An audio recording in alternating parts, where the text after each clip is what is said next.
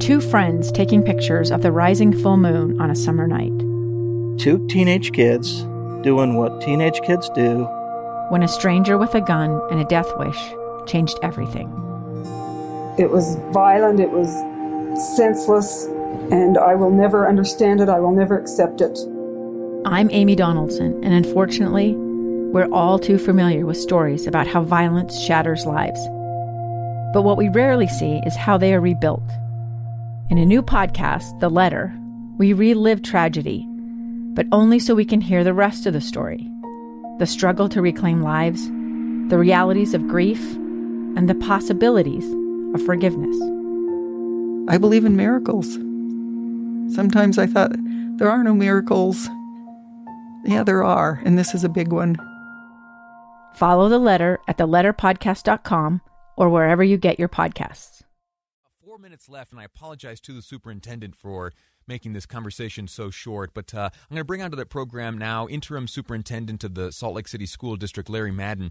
Sir, welcome to the program. How are you?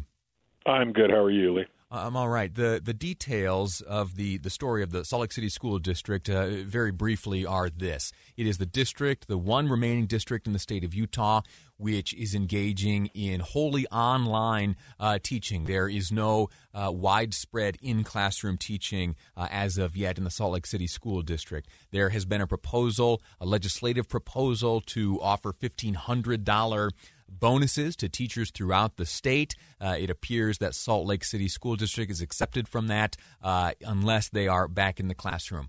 On top of that, there is also the relatively new news that school staff around the state will be moved up and have been moved up in terms of prioritization when it comes to receiving the COVID-19 vaccine. That's all background. Now let's turn to the superintendent. My understanding, sir, is that you have a proposal to deliver to the board. What are your plans? Well, on January 5th at that board meeting, I'll take a proposal for an in-person option for our secondary schools, so for middle schools and high schools. And we're working on the details of exactly what that'll look like. But for any student or family that wants their student to be in person, they would have that option, provided that the board approves the proposal. Let me ask you about the motivating factors. There are two big things right now at play. There is the shifting of prioritization of school staff in terms of when they'd receive the COVID-19 vaccine. There are also the legislative talks surrounding this bonus. You have put forth a proposal, the one that has been accepted by the board at present, which would see younger students, K1, 2, 3, or kindergarten first and second, come back, I think, end of January with a rolling timeline after that. This represents a change. What motivated your change? For me, the change was motivated by the teachers moving up on the list to get the vaccine. Right now, I mean, and we'll see how it all plays out, but right now it looks like our teachers could be getting the vaccine in January, which means we could have them better protected when we go back.